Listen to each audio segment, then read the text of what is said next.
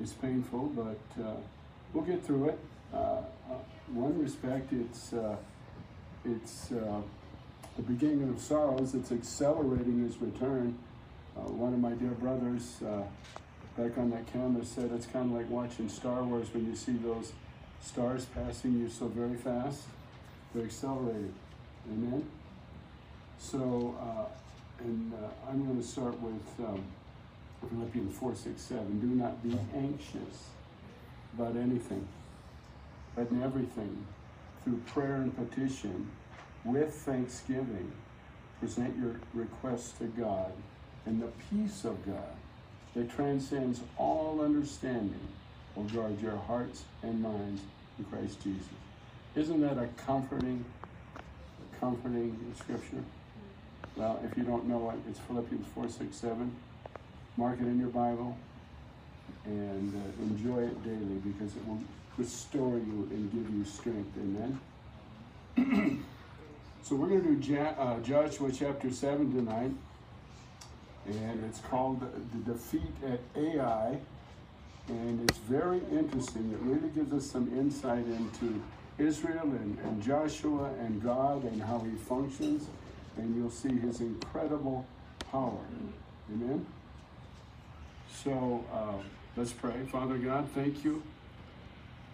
Thank you, Father, for all things. We love you. We praise you. We know that you love us and care for us, and you have a hedge of protection around us. And for that, we are so thankful, Father, because we trust in you and we believe in you, and we know that you will take us through this. So, Father, we just turn this night over to you for you to be glorified, and we praise you and thank you in Jesus' name. Amen. So let's get started. 7:1, Joshua. But the children of Israel committed a trespass regarding the accursed things. For Achan, the son of Carmi, the son of Zabdi, the son of Zerah, of the tribe of Judah, took of the accursed things, so the anger of the Lord burned against the children of Israel. So, what was the last thing we read in chapter 6? It was verse 27.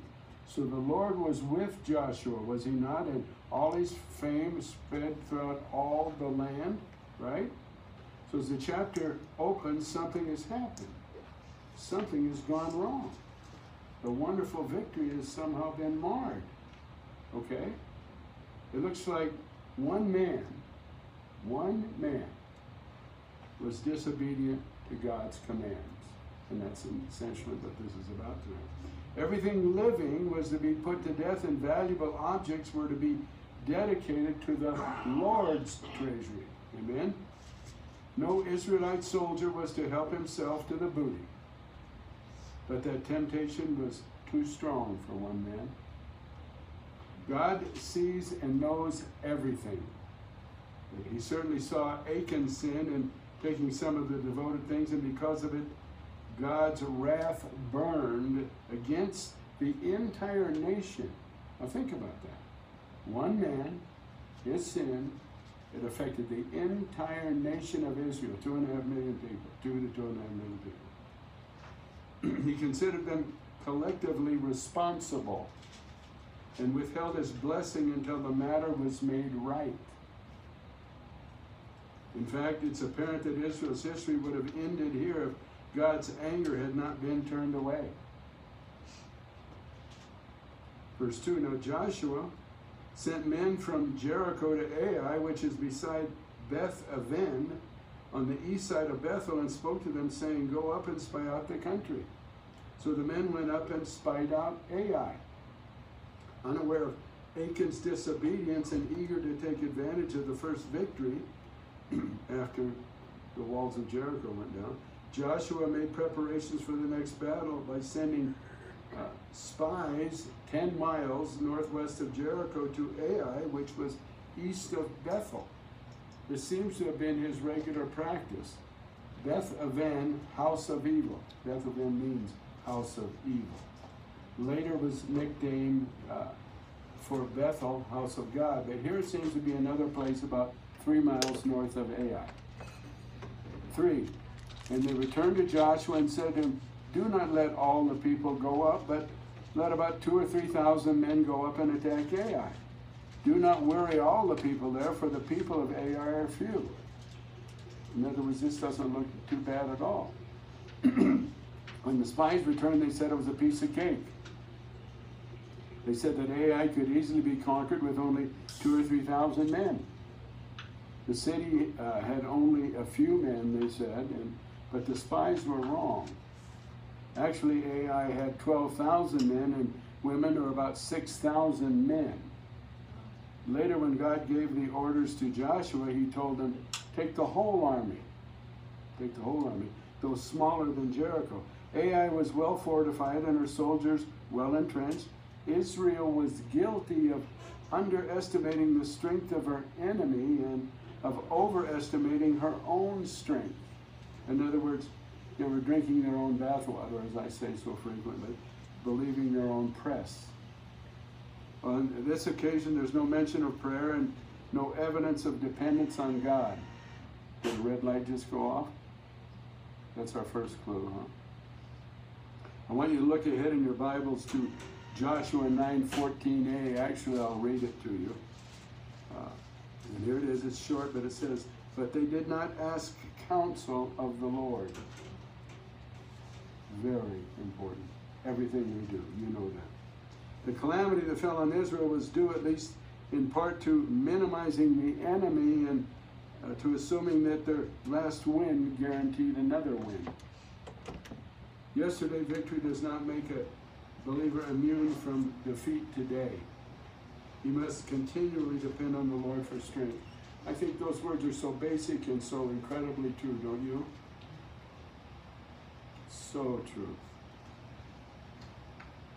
So about 3,000 men went up there from the people, but they fled before the men of Ai. They fled before the men of Ai. And the men of Ai struck down about 36 men, for they chased them from before the gate as far as Shebarim and struck them down on the descent. Therefore, the hearts of the people melted and became like water. Is that understandable? After where they've been in that incredible victory with Jericho? Pardon me. But Joshua sent only 3,000 men to Ai, where they not only did not get a win, they were soundly thrashed, weren't they? They were chased down the steep pass, which they had so confidently climbed up in the morning, till the pursuers caught them at the stone quarries, where 36 Israelite soldiers were killed. The rest escaped and returned to camp. As the report of the defeat spread rapidly through the camp, the people were utterly demoralized. The hearts of the people melted and became like water. Even though this was Israel's only defeat in the 7-year conquest of Canaan, the significant matter was not the loss itself or even the death of the 36 soldiers. Israel was suddenly filled with terrible doubt that the Lord's help had been withdrawn. Can you imagine the fear? I can. They knew of no reason why it should have been, but God changed his mind. What's up? What's going on? 6, 7, and 8, then Joshua tore his clothes and fell to the earth on his face before the ark of the Lord until evening. He and the elders of Israel, and they put dust on their heads, and Joshua said, Alas, Lord God, why have you brought this people over the Jordan at all? To deliver us into the hands of the Amorites? To destroy us? Oh, that we had been content and dwelled on the other side of the Jordan. O Lord, what shall I say when Israel turns its back before its enemies? One more, verse 9, for the Canaanites and all the inhabitants of the land will hear it and surround us and cut off our name from the earth. Then what will you do for your great name? Joshua also was stunned by the defeat. In keeping with ancient rites of mourning, the leader and the elders tore their clothes, and the elders put dust on their heads. That was common in circumstances like this. They fell on their faces before the ark of the Lord till evening. Then Joshua verbalized his thought, and he asked the Lord 3 questions. I'll paraphrase them for you. Number 1, why did you bring us here to destroy us? Number 2, what can I say now that Israel has been defeated?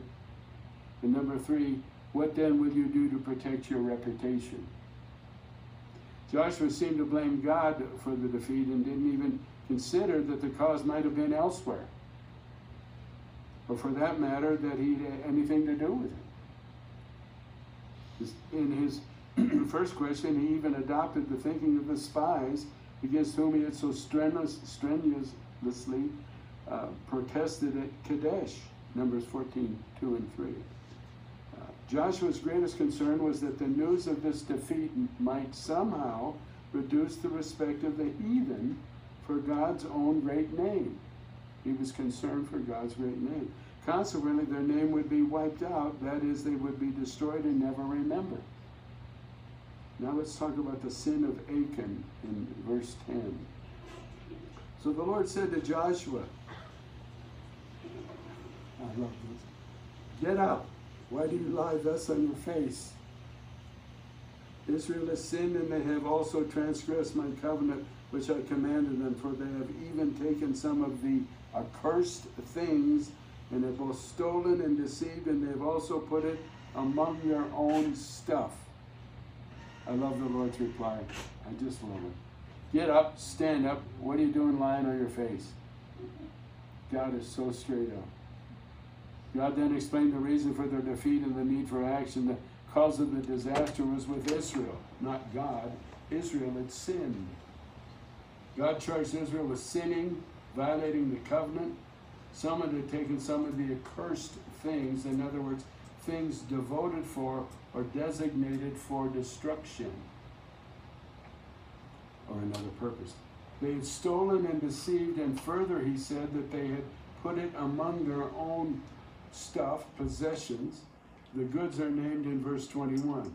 Until these transgressions were dealt with and expiation made for them, the sin of one person was considered the sin of the nation. The sin of one person is considered the sin of the nation. Therefore the children of Israel, verse 12, cannot stand before their enemies, but turn their backs before their enemies, because they have become doomed to destruction. Neither will I be with you anymore unless you destroy the accursed from among you. Seem harsh to you? One guy had hijacked an entire nation through his acts. After the fall of Jericho was recorded, so the Lord was with Joshua, but now the difficult announcement came from God. I will not be with you anymore unless the sin is judged and the devoted things are destroyed. Get up, sanctify the people, and say, sanctify yourselves for tomorrow, because thus says the Lord God of Israel, there's an accursed thing in your midst. O Israel, you cannot stand before your enemies until you take away the accursed thing from among you. In the morning, therefore, you shall be brought according to your tribes. And it shall be that the tribe which the Lord takes shall come according to the families, and the family which the Lord takes shall come by households, and the household which the Lord takes shall come man by man. He's breaking it down, isn't he? Then it shall be that he who is taken with the accursed thing shall be burned with fire. He and all that he has, because he has transgressed the covenant of the Lord, and because he has done a disgraceful thing in Israel. The Lord then revealed the steps to be followed in the purging process. First, the people were to consecrate themselves. No victory over their enemies was possible till this problem was dealt with. Second, they were to gather on the next day to identify the offender, presumably by casting lots, exposing first the guilty tribe, then the clan, then the family, and finally the individual. Can you picture this? This is God with all his glory and power, and you just see how incredible he is. Third, the guilty person and everything he owned, all his possessions, not merely the stolen goods, were then to be burned. The sin was considered by God a disgraceful thing. Achan's sin was in direct deliberate disobedience to God's instruction. Chapter 6, verse 18, and it made the entire nation of Israel susceptible to destruction if the Israelites did not destroy the Canaanites' goods. God might destroy the Israelites. Starting in 16, so Joshua arose early in the morning and brought Israel by their tribes, 12 tribes, right? And the tribe of Judah was taken. He brought the clan of Judah, and he took the family of the Zarhites, and he brought the family of the Zarhites man by man, and Zabdi was taken. Then he brought his household man by man, and Achan the son of Carmi, the son of Zabdi, the son of Zerah, of the tribe of Judah, was taken. Joshua rose early in the morning on that fateful day, and all Israel was assembled for the ritual of determining the offender. This was probably done by drawing lots, but it could also have been by taking inscribed potsherds, P-O-T-S-H-E-R-D-S, out of a jar. I'll explain what they are. Potsherds were fragments of broken pottery. Since paper, papyrus, was in extremely short supply, potsherds contained tax receipts, military correspondence, and other short bits of information. That was long before the post-it notes that we so heavily rely on today.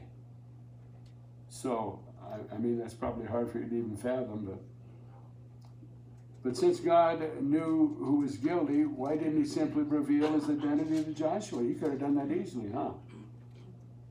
The answer is that this dramatic method would leave a far greater impression on the nation of Israel into the seriousness of disobeying God's commands.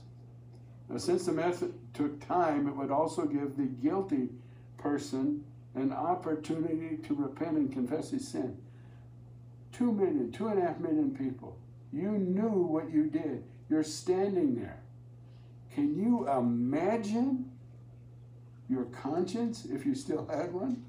Can you imagine 2 million, 2.5 million people standing there, and it was you? And you knew it was you, didn't you? Sure you did. If Achan had responded in this way and thrown himself on the mercy of God, no doubt he would have been pardoned, as was the guilty David centuries later, Psalm 32, 1 through 5, and 51, 1 through 12, which you should know very well. Can you imagine the suspense and the silence as the process narrowed from the selection of the tribe of Judah to the clan of the Zerahites, then to the family of Zimri, and finally to the trespasser himself, Achan? This was no random chance or quirk of fate. It was the direction of God's providence. Solomon described the process well. The lot is cast into the lap, but its every decision is from the Lord. Proverbs 16:33. He directed them. The Lord was in control. 19. Now Joshua said to Achan, my son, I beg you, give glory to the Lord God of Israel, and make confession to him, and tell me now what you've done. Do not hide it from me. And Achan answered Joshua and said, indeed, I have sinned against the Lord God of Israel, and this is what I've done. When I saw among the spoils a beautiful Babylonian garment, 200 shekels of silver, and a wedge of gold, weighing 50 shekels, I coveted them and took them. And there they are, hidden in the earth, in the midst of my tent, with the silver under it. He buried them under his tent, hadn't he? Strangely, Achan had remained silent throughout the entire procedure, although I'm sure that he was scared to death, and rightfully so. The Lord God was not one to be trifled with, was he? Is he? Joshua addressed Achan tenderly but firmly, for though Joshua hated the sin, he did not despise the sinner. He still loved the sinner. A public confession confirming the supernatural exposure of the guilty person was necessary. Achan's response was straightforward and complete. He confessed his sin and gave no excuses. But neither did he express sorrow for disobeying God's order or ask for mercy from God. Consequently, he betrayed his nation for booty and caused the defeat of Israel's troops and the death of 36 men. I cannot imagine personally why he didn't ask the Lord God for mercy. Please forgive me. I've sinned against you, Most High God. I'm asking you for mercy. Please be merciful and forgive me. He didn't. He didn't do that. Any remorse he may have felt was probably only because he got caught, but I hope not. The three crucial steps in Achan's sins are familiar. He saw, he coveted, he took. Eve took the same steps in the Garden of Eden, Genesis 3:6, as did David with Bathsheba, 2 Samuel 11:2-4. The objects Achan took from Jericho and hid in the ground inside his tent included a beautiful robe from Babylonia, perhaps acquired by someone in Jericho who traded with a Babylonian, and I imagine it was so ornate and beautiful and gold threads and things like that. I can just visualize it. B, 200 shekels of silver, weighing about 5 pounds. And here we are, C, the grand prize, a 50 shekel or 11¼ pound wedge of gold. 11¼ pound wedge of gold. Maybe Achan justified himself. Here's a beautiful new and stylish garment and some silver and gold. How could God want to keep these things from me? They'll never be missed, and I'm entitled to some pleasure and prosperity, but there was a specific command against taking any of Jericho's booty. Joshua told the people that all the silver and gold were to be put in the Lord's treasury. Joshua 6:19.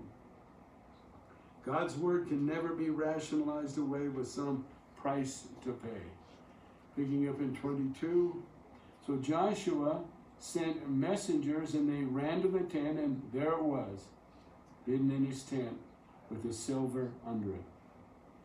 And they took them from the midst of the tent, brought them to Joshua and to all the children of Israel, and laid them out before the Lord. Then Joshua and all Israel with him took Achan the son of Zerah, the silver, the garment, the wedge of gold, his sons, Achan's sons, his daughters, his oxen, his donkeys, his sheep, his tent, and all that he had, and they brought them to the valley of Achor. And Joshua said, "Why have you troubled us? The Lord with..."